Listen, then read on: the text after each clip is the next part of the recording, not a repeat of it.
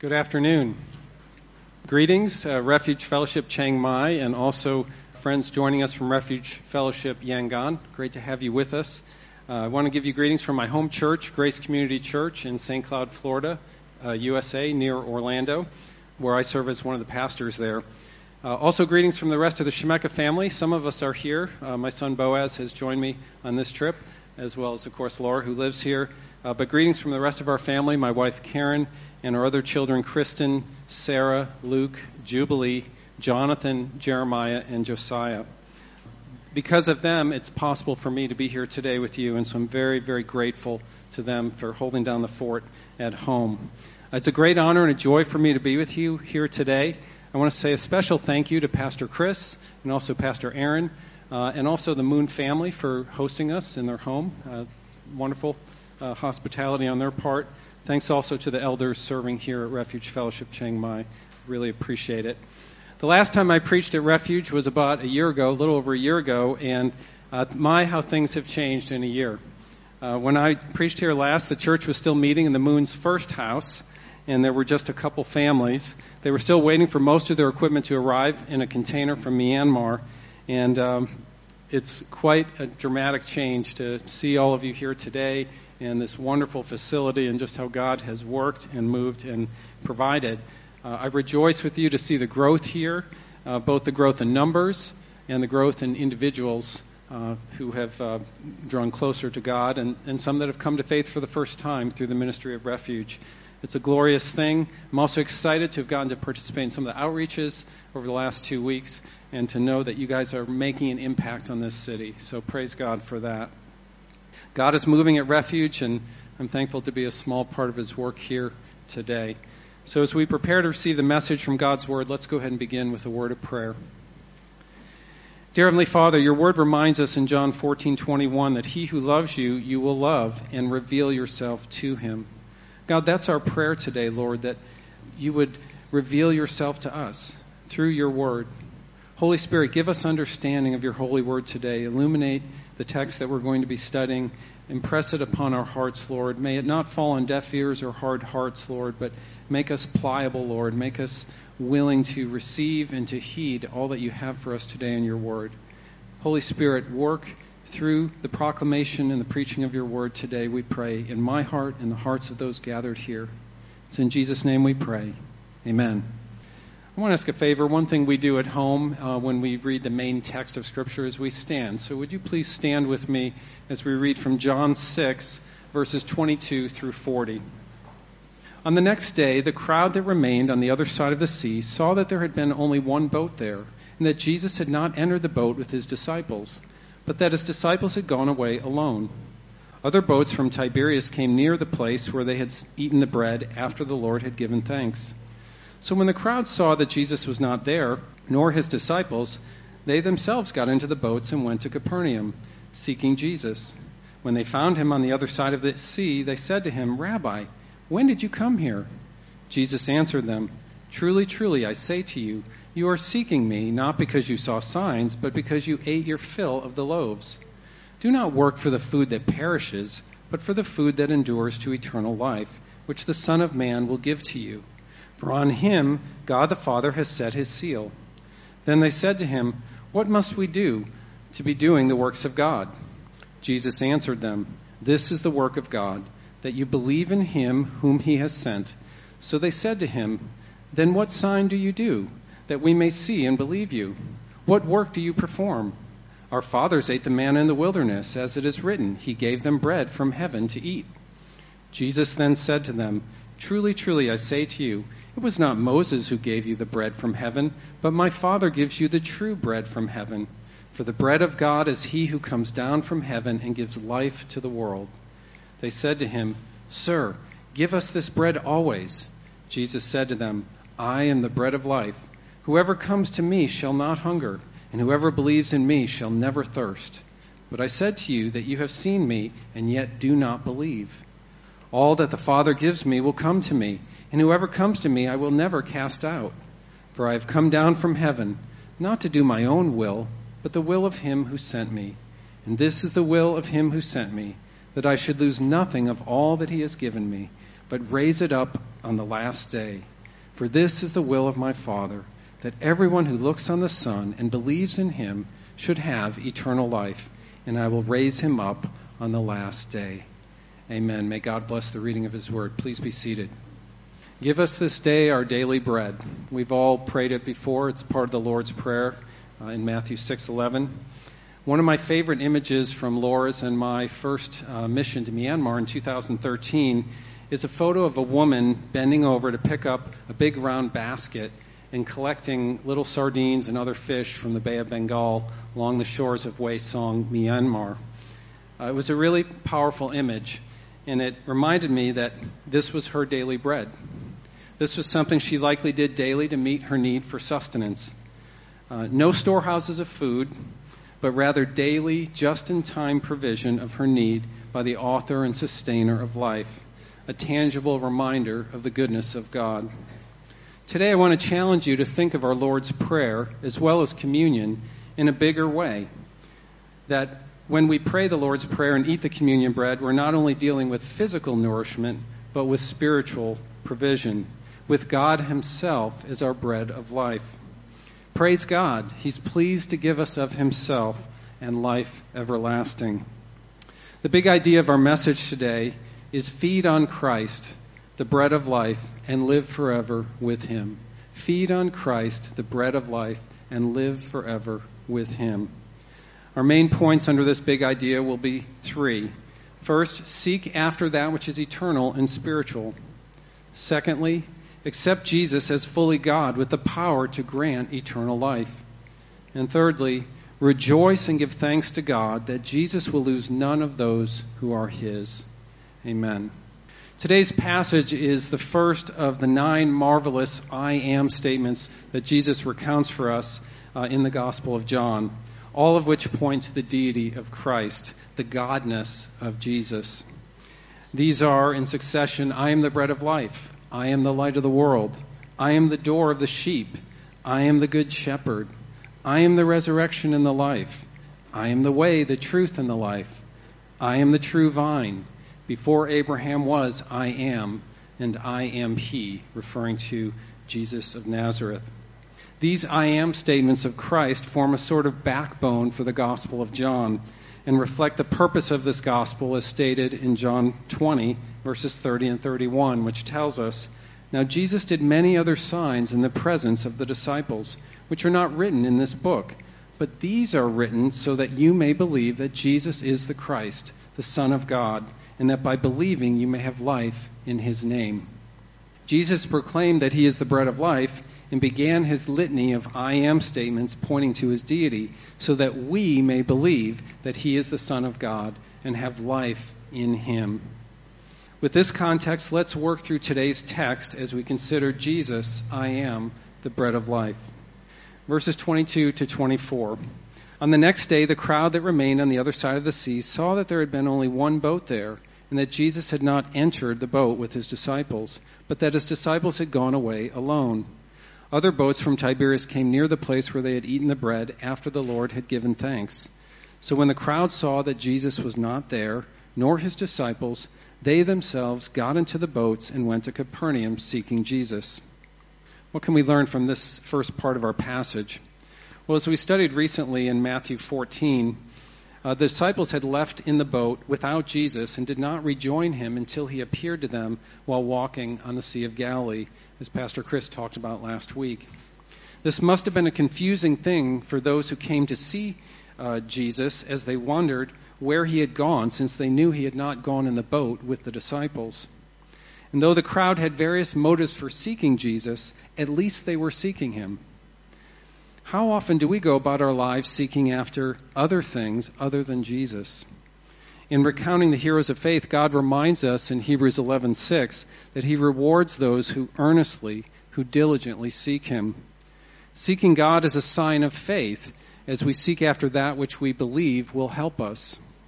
When we fail to seek after God, it's a warning sign that our faith is lacking and unbelief is creeping in. Christian, ask yourself, are you truly seeking Christ? Earnestly, diligently, seeking to follow him, to know him more deeply? to surrender, as we sang a moment ago, completely to him, to abide in him? Does your prayer life and your time in his word reflect that? Beloved, hear the words of our Lord in the Sermon on the Mount in Matthew 7, verses 7 and 8, when he exhorts us, "Ask and it will be given to you. Seek and you will find. Knock and the door will be opened to you. For everyone who asks receives, and the one who seeks finds, and the one who knocks, and to the one who knocks it will be opened." We serve a Savior who desires to be sought and to give you the good gifts of knowing him. Seek after him diligently, and I promise you, you will not be disappointed. Let's move on to verses 25 through 27, the first part. When they found him on the other side of the sea, they said to him, "Rabbi, when did you come here?" Jesus answered them, "Truly, truly, I say to you, you are seeking me, not because you saw signs, but because you ate your fill of the loaves. Do not work for the food that perishes, but for the food that endures to eternal life, which the Son of Man will give you." We see in this part of our passage how Jesus, as he often does, goes to the heart of the matter, which is the matters of the heart. In his omniscience, he exposes the reason for the crowd seeking him, because of the miracle he had done feeding them with the 5 loaves and 2 fish, and the physical blessings that they could obtain from him. He chastises them by instructing them to work for spiritual food that endures to eternal life, not merely for the physical food that perishes. Ecclesiastes 3:11 tells us that God has put eternity into man's heart. How easy it is to forget and to live as though what we see in this life is all there is or all there ever will be. That is a lie of the enemy, and we ought not fall for it. As the crowd was focused on filling their bellies, Jesus was concerned with filling their souls and meeting their greatest need, which was to know him and to find eternal life in him.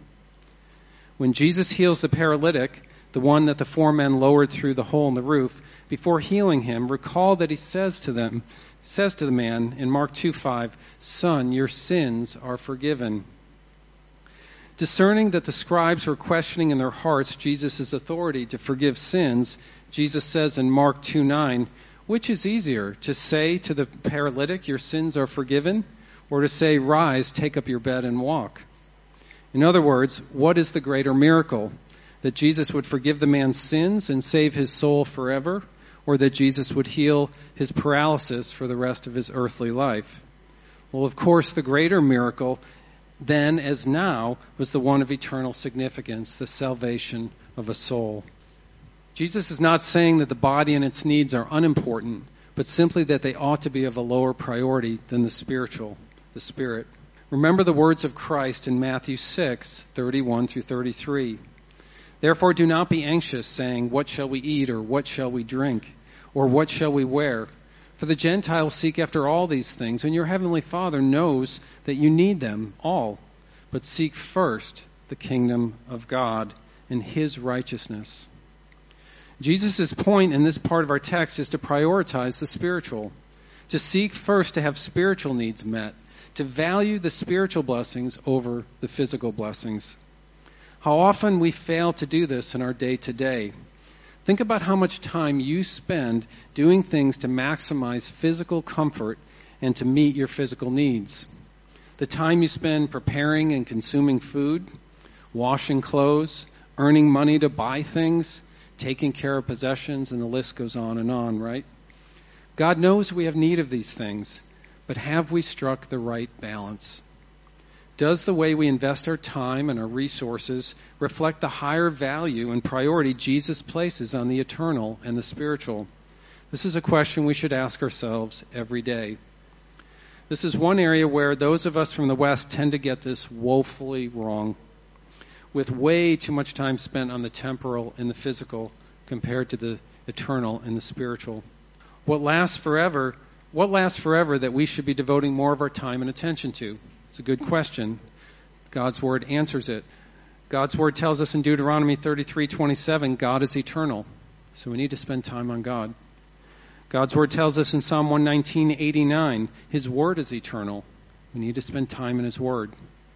God's word tells us in Matthew 25:46, our souls and the souls of our fellow image bearers our image of God bearers will last forever, we need to spend time in relationship and investing in the souls of our fellow image bearers who will last forever.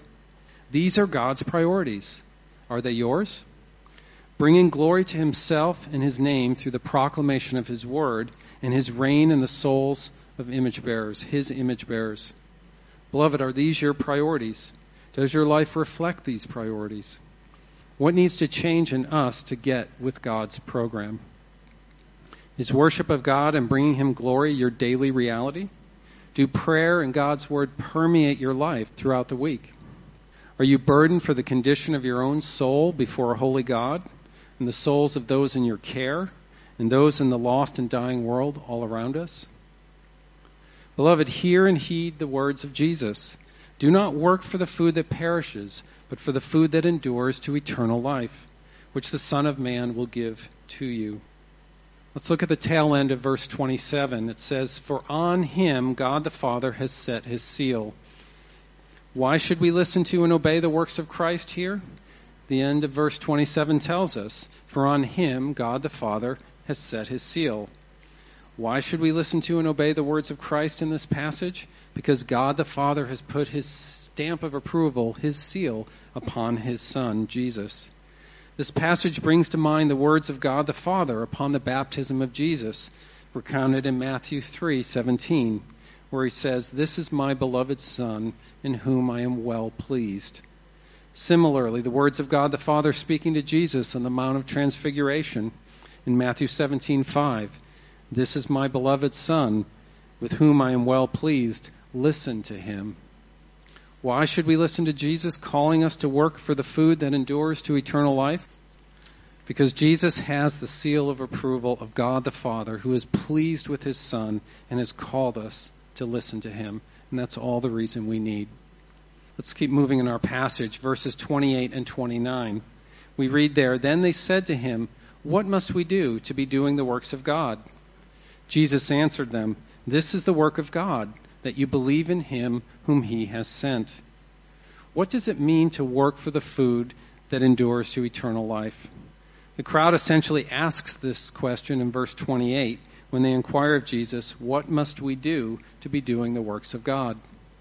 Jesus responds simply but profoundly, "This is the work of God, that you believe in him who he has sent." In other words, to do the work of God, to work for that which is of eternal significance, we must first believe in Jesus, the one whom God has sent. Any work not founded upon belief, faith in Jesus, is not a work of God. Hebrews 11:6 reminds us that without faith it is impossible to please God. Jesus knew that a heart that truly believes in him will be compelled to follow him and to seek after that which is eternal. This is why the prayer of the father of the child with the unclean spirit in Mark 9:24 is so important when he cries out to Jesus, "I believe, help my unbelief." Beloved, how often do we focus on externals and behavior management and a list of do's and don'ts, but miss the heart issue? If you're struggling with sin, ask yourself, how is your belief? How is your love for God? For a greater love will always crowd out a lesser love. Does your dependence upon God in prayer and time in his word give credence to your profession of Jesus as your Savior and your Lord, your rock and your Redeemer? Beloved, if you want to please God and to do his kingdom work and work for that which is eternal, you must begin by truly believing in Jesus, the one whom God has sent, that he is who he says he is, the way, the truth, and the life, and the only way to the Father. Let's move to kind of the midsection of our passage, verses 30 through 35. "So they said to him, 'Then what sign do you do, that we may see and believe you? What work do you perform? Our fathers ate the manna in the wilderness. As it is written, he gave them bread from heaven to eat.' Jesus then said to them, 'Truly, truly, I say to you, it was not Moses who gave you the bread from heaven, but my Father gives you the true bread from heaven. For the bread of God is he who comes down from heaven and gives life to the world.' They said to him, 'Sir, give us this bread always.' Jesus said to them, 'I am the bread of life. Whoever comes to me shall not hunger, and whoever believes in me shall never thirst." In these verses, we see the crux of our text, the people asking for a sign in order that they may believe, a sign like when Moses prayed and God fed the Israelites wandering in the wilderness of Sinai, manna, bread from heaven. The outrageousness of this crowd's request is not immediately evident, but becomes apparent when you consider that these are the same people who just saw Jesus miraculously feed 5,000 men and an unknown number of women and children, and many of them had likely already seen Jesus heal many sick people, and yet they still wanted yet another sign proving that Jesus was who he said he was. It is not unlike the situation when the Israelites were wandering in the wilderness of Sinai. They had just experienced God's miraculous deliverance of them out of slavery in Egypt and their escape from Pharaoh's army by the parting of the Red Sea. And yet they began grumbling against Moses and Aaron and pining for Egypt. We read in Exodus 16:3, "Would that we had died by the hand of the Lord in the land of Egypt, when we sat by the meat pots and ate bread to the full. For you have brought us out into this wilderness to kill this whole assembly with hunger. Oh, woe is me." Right? God responds in Exodus 16:4, "Behold, I am about to rain bread from heaven for you, and the people shall go out and gather a day's portion every day." This bread from heaven was manna. Though God would have been completely justified in letting the feckless Israelites starve in the wilderness, he nonetheless patiently responds, mercifully responds, providing for their physical need for food. We see something of the same thing in our text today, as Jesus is remarkably patient with the people who are seeking yet another miraculous sign, though they've seen several already. And yet Jesus goes much further than God did with the Israelites in the wilderness by providing manna. Here Jesus sees their emaciated souls and has compassion on them, offering them something much greater than manna, the true bread from heaven himself. This idea of the bread of God was not new to the Israelites. The sacrifices made by the Levites were called the bread of God. We read this in Leviticus 21:16 through 22. But Jesus, as the bread of life, stood in sharp contrast to the sacrifices offered by the Levites and to the manna provided by God to the Israelites in the wilderness. The sacrifices offered by the Levites were insufficient, and they were of temporary effect and had to be repeated continually. The sacrifice of Christ at Calvary was sufficient, once for all whom Christ came to save, never to be repeated. And that's why we celebrate communion as a memorial and not a re-sacrificing of Christ, as we see in the Catholic Mass. The bread provided by God to the Israelites in the wilderness was dead. It rotted after only a day and only provided strength for one day. Jesus, however, is alive, and he never fails, but he gives life for every day, forever. Jesus makes this point in the verses following our text today when he says in John 6:48 through 52, "I am the bread of life. Your fathers ate the manna in the wilderness and they died. This is the bread that comes down from heaven, so that one may eat of it and not die. I am the living bread that came down from heaven. If anyone eats of this bread, he will live forever." It's also important to note that manna only helped one nation, the Israelites, but Christ came to help every nation, every tongue, every tribe in the whole world. Praise God. Because I'm assuming most of us here are Gentiles, right? Here Jesus offers the people something of eternal value, something that will never fail them, something that will meet all of their needs, something life-giving, something eternal life-giving, and greater than anything this world has to offer, and that was the gift of himself. The people focused on physical food because they could not grasp what Jesus was offering them. It's as though they were looking down and could only see what was around their feet, failing to look up and see the grandeur of the mountains and the stars and the heavens above.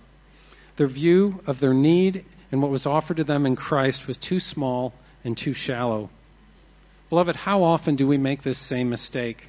Consumed with our physical needs and temporary hardships, unaware of the spiritual warfare raging all around us and the peril that we're in, and distracted with the temporal cares of this life, looking around instead of looking up to the one who can help us, looking up to Christ and resting in the fullness of who he is and what he has done for us. O Christian, hear the words of the Apostle Paul in Ephesians 1, beginning in verse 3, as he revels in the blessings and the benefits that we have in Christ. Blessed be the God and Father of our Lord Jesus Christ, who has blessed us in Christ with every spiritual blessing in the heavenly places, even as he chose us in him before the foundation of the world. In love, he predestined us for adoption to himself as sons through Jesus Christ. In him we have redemption through his blood, for the forgiveness of our trespasses, according to the riches of his grace, which he lavished upon us. In him we have obtained an inheritance. In him you also, when you heard the word of truth, the gospel of your salvation, and believed in him, were sealed with the promised Holy Spirit, who is the guarantee of our inheritance until we acquire possession of it. And there's much more in Ephesians. I skipped around just to hit the highlights of the blessings we have in Christ. And be reminded that in this first I am statement of the Gospel of John, you have Christ offering himself to you. In the beginning of a tour de force of 9 I am proclamations in this gospel. John 6:35, I am the bread of life. Whoever comes to me shall not hunger, and whoever believes in me shall never thirst. Having met their physical need for food, Jesus affirms that he is the one to satisfy their spiritual needs. John 8:12, I am the light of the world. Whoever follows me will not walk in darkness, but will have the light of life. The light of Christ illuminates good and evil and brings life to those who follow him. His word is a lamp to our feet and a light to our path. Psalm 119, 105 tells us. John 10, 7 through 9, truly, truly, I say to you, I am the door of the sheep. If anyone enters by me, he will be saved and go in and out and find pasture. We are the sheep, and Jesus is the only way to the sheepfold. John 10, 11 through 15, I am the good shepherd. The good shepherd lays down his life for the sheep. I am the good shepherd. I know my sheep. I know my own, and my own know me. Just as the Father knows me, and I know the Father, and I lay down my life for the sheep. Jesus is the shepherd that leads us as his sheep. He knows each of his sheep, and each of his sheep know him. As shepherd, he lays down his life at Calvary for his sheep. Jesus assigns to himself the role of shepherd, one of the roles of God that we see in Psalm 23:1. The Lord is my shepherd, I shall not want. John 11:25. I am the resurrection and the life. Whoever believes in me, though he die, yet shall he live. And everyone who lives and believes in me shall never die. Do you believe this? It was really a special moment at the School for Life the other day. We played a section of the Jesus film about the story of Lazarus, and this verse was in the passage. And even though I didn't understand any Thai, just from watching the video and knowing that passage, I was reminded that he is the resurrection and the life. If we live and believe in him, we will never die. Amen. And it was a joy to see those kids likely hear that message for the first time. Jesus has power over life and death. He has defeated death and will raise his people up from the dead on the last day, just as he did with Lazarus right before he said those words. John 14:6, I am the way, the truth, and the life. No one comes to the Father but by me. Jesus claims to be the only way to God the Father, and that there is one truth, not many truths. John 15:5, I am the vine, you are the branches. Whoever abides in me and I in him, he it is that bears much fruit. For apart from me, you can do nothing. Jesus is the vine that gives life to his people. The branches, us, the people, who have all that they need in him to bear fruit, including the fruit of the Spirit. John 8:53, truly, truly, I say to you, before Abraham was, I am. Jesus is claiming divinity here in the strongest possible terms, making it clear that he is greater than the patriarch Abraham and the prophets. He's hearkening to God, referring to himself as I am that I am when he appeared to Moses in the burning bush. In Exodus 3:13 and 14 we read, Then Moses said to God, If I come to the people of Israel and say to them, The God of your fathers has sent me to you, and they ask me, What is his name? What shall I say to them? God said to Moses, I am who I am. And he said, Say this to the people of Israel, I am has sent me to you. The Jews clearly understood Jesus' claim of deity based on their violent reaction to his words, as we see in John 8:59. And lastly, the ninth of the I am statements, John 18, verses 4 and 5, Jesus says, I am he.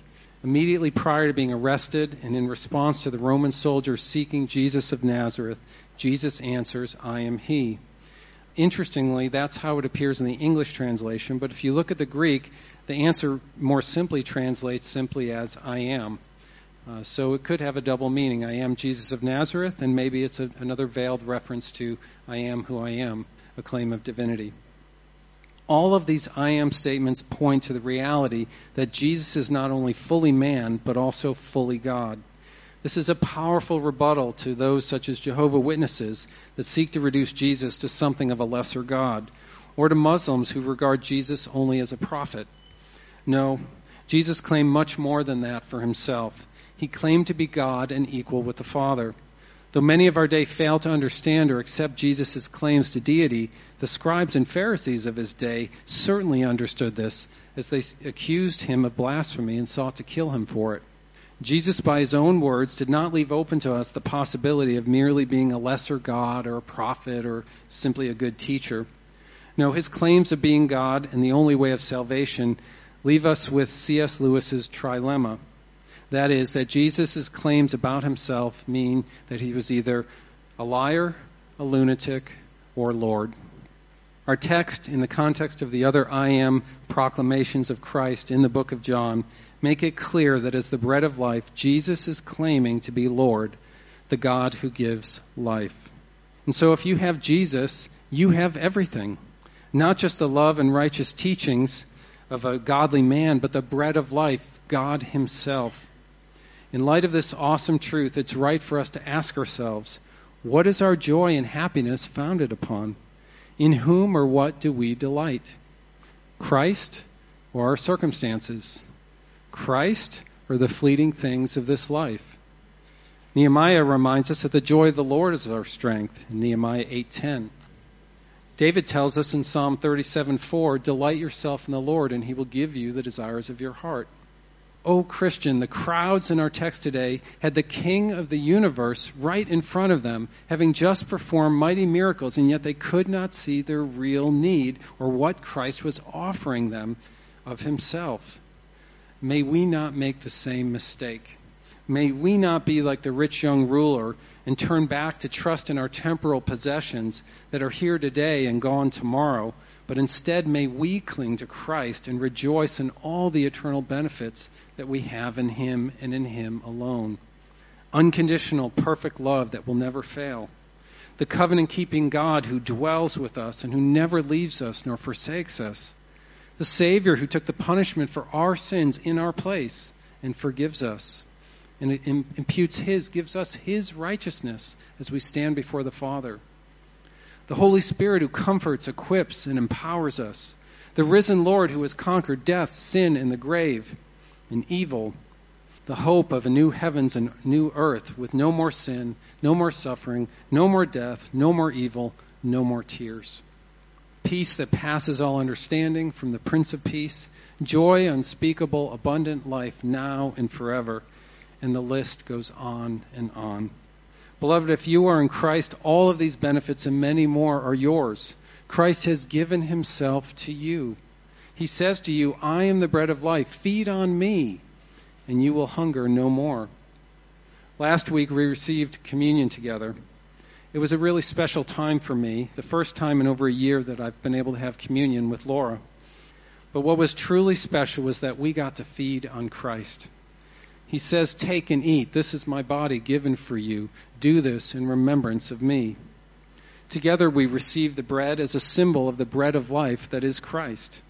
A tangible reminder that truly is in him that we live and move and be and have our being, as the Apostle Paul tells us in Acts 17.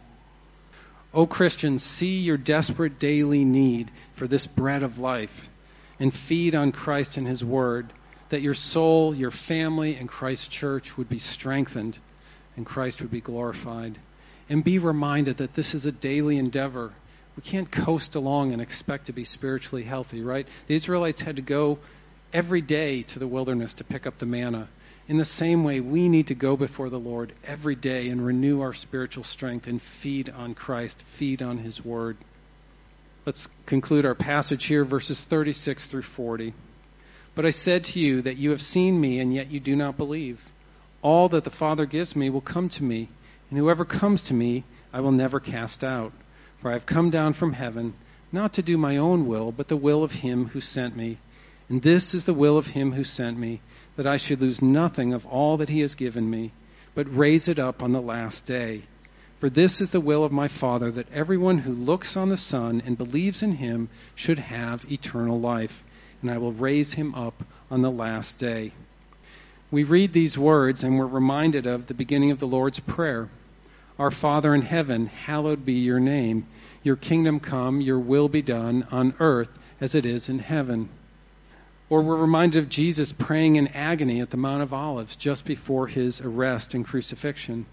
Father, if you are willing, remove this cup from me. Nevertheless, not my will be done, but yours. Jesus makes it clear that his will is to do the will of his Father who sent him. And that will includes the items that are mentioned in verses 36 through 40 of our text today. Not casting out anyone who comes to him. Not losing any whom the Father has given to him. And raising up and granting eternal life to all who look on him and believe in him. Beloved, these words should excite and rejuvenate us. It is the will of the Father and of his Son, Jesus Christ, to save sinners who call upon him and to give them eternal life and the assurance that those found in Christ will never be lost. Praise the Lord. Hallelujah. Is there any greater news than this for those who hope in Christ? This promise of eternity with him? Oh, that we would spend more time meditating on Christ and all that he has done for us and promised to us. Imagine how our mood would improve, how our priorities would change if we did this more often. When I returned to Thailand and saw my daughter Laura in person and got to hold her for the first time in over a year, I could not help but smile. I was so happy. In an even much greater sense, this is how it is when we meditate on the goodness of God and all that he has promised us in Christ. Our hearts cannot help but smile and rejoice and respond in heartfelt worship. In closing, in our passage today, Christ offers us something greater than physical sustenance, and that is spiritual life found only in him as the bread of life. Why did Jesus say, I am the bread of life? Again, John 20:30 and 31 tells us that these are written so that you may believe that Jesus is the Christ, the Son of God, and that by believing you may have life in his name. Jesus proclaimed that he is the bread of life and began his litany of I am statements pointing to his deity so that you may believe that he is the Son of God and may have eternal life in his name. Perhaps you're here today and you don't believe, or maybe you're not sure who Jesus is or what you think about him. Or maybe you profess Christ and claim to be a Christian with your lips, but your life betrays your profession, and there is little in your life to confirm that you truly believe and trust in Christ alone for your salvation. You would do well to cry out like the man in Mark 9:24 and say honestly, I believe, Lord, help my unbelief. Confess to God and turn from your sins. Ask Jesus to forgive you. Believe that he is who he said he was, fully man and fully God, the great I am, and that he died on the cross to take the punishment for your sins and mine, and that he rose again on the third day, conquering death, sin, and the grave, and thereby assuring those who trust in him that we too one day will rise from the grave and reign with him forever. Cry out to Jesus in saving faith. Come to him humbly, truly, and he will not cast you out, but will adopt you as his own forever. Receive him as your daily bread, nourishing your soul every day. Beloved, seek after that which is eternal and spiritual. Accept Jesus as fully God with the power to grant eternal life. Rejoice and give thanks to God that Jesus will lose none of those who are his. Feed on Christ, the bread of life, and live forever with him. Let's pray.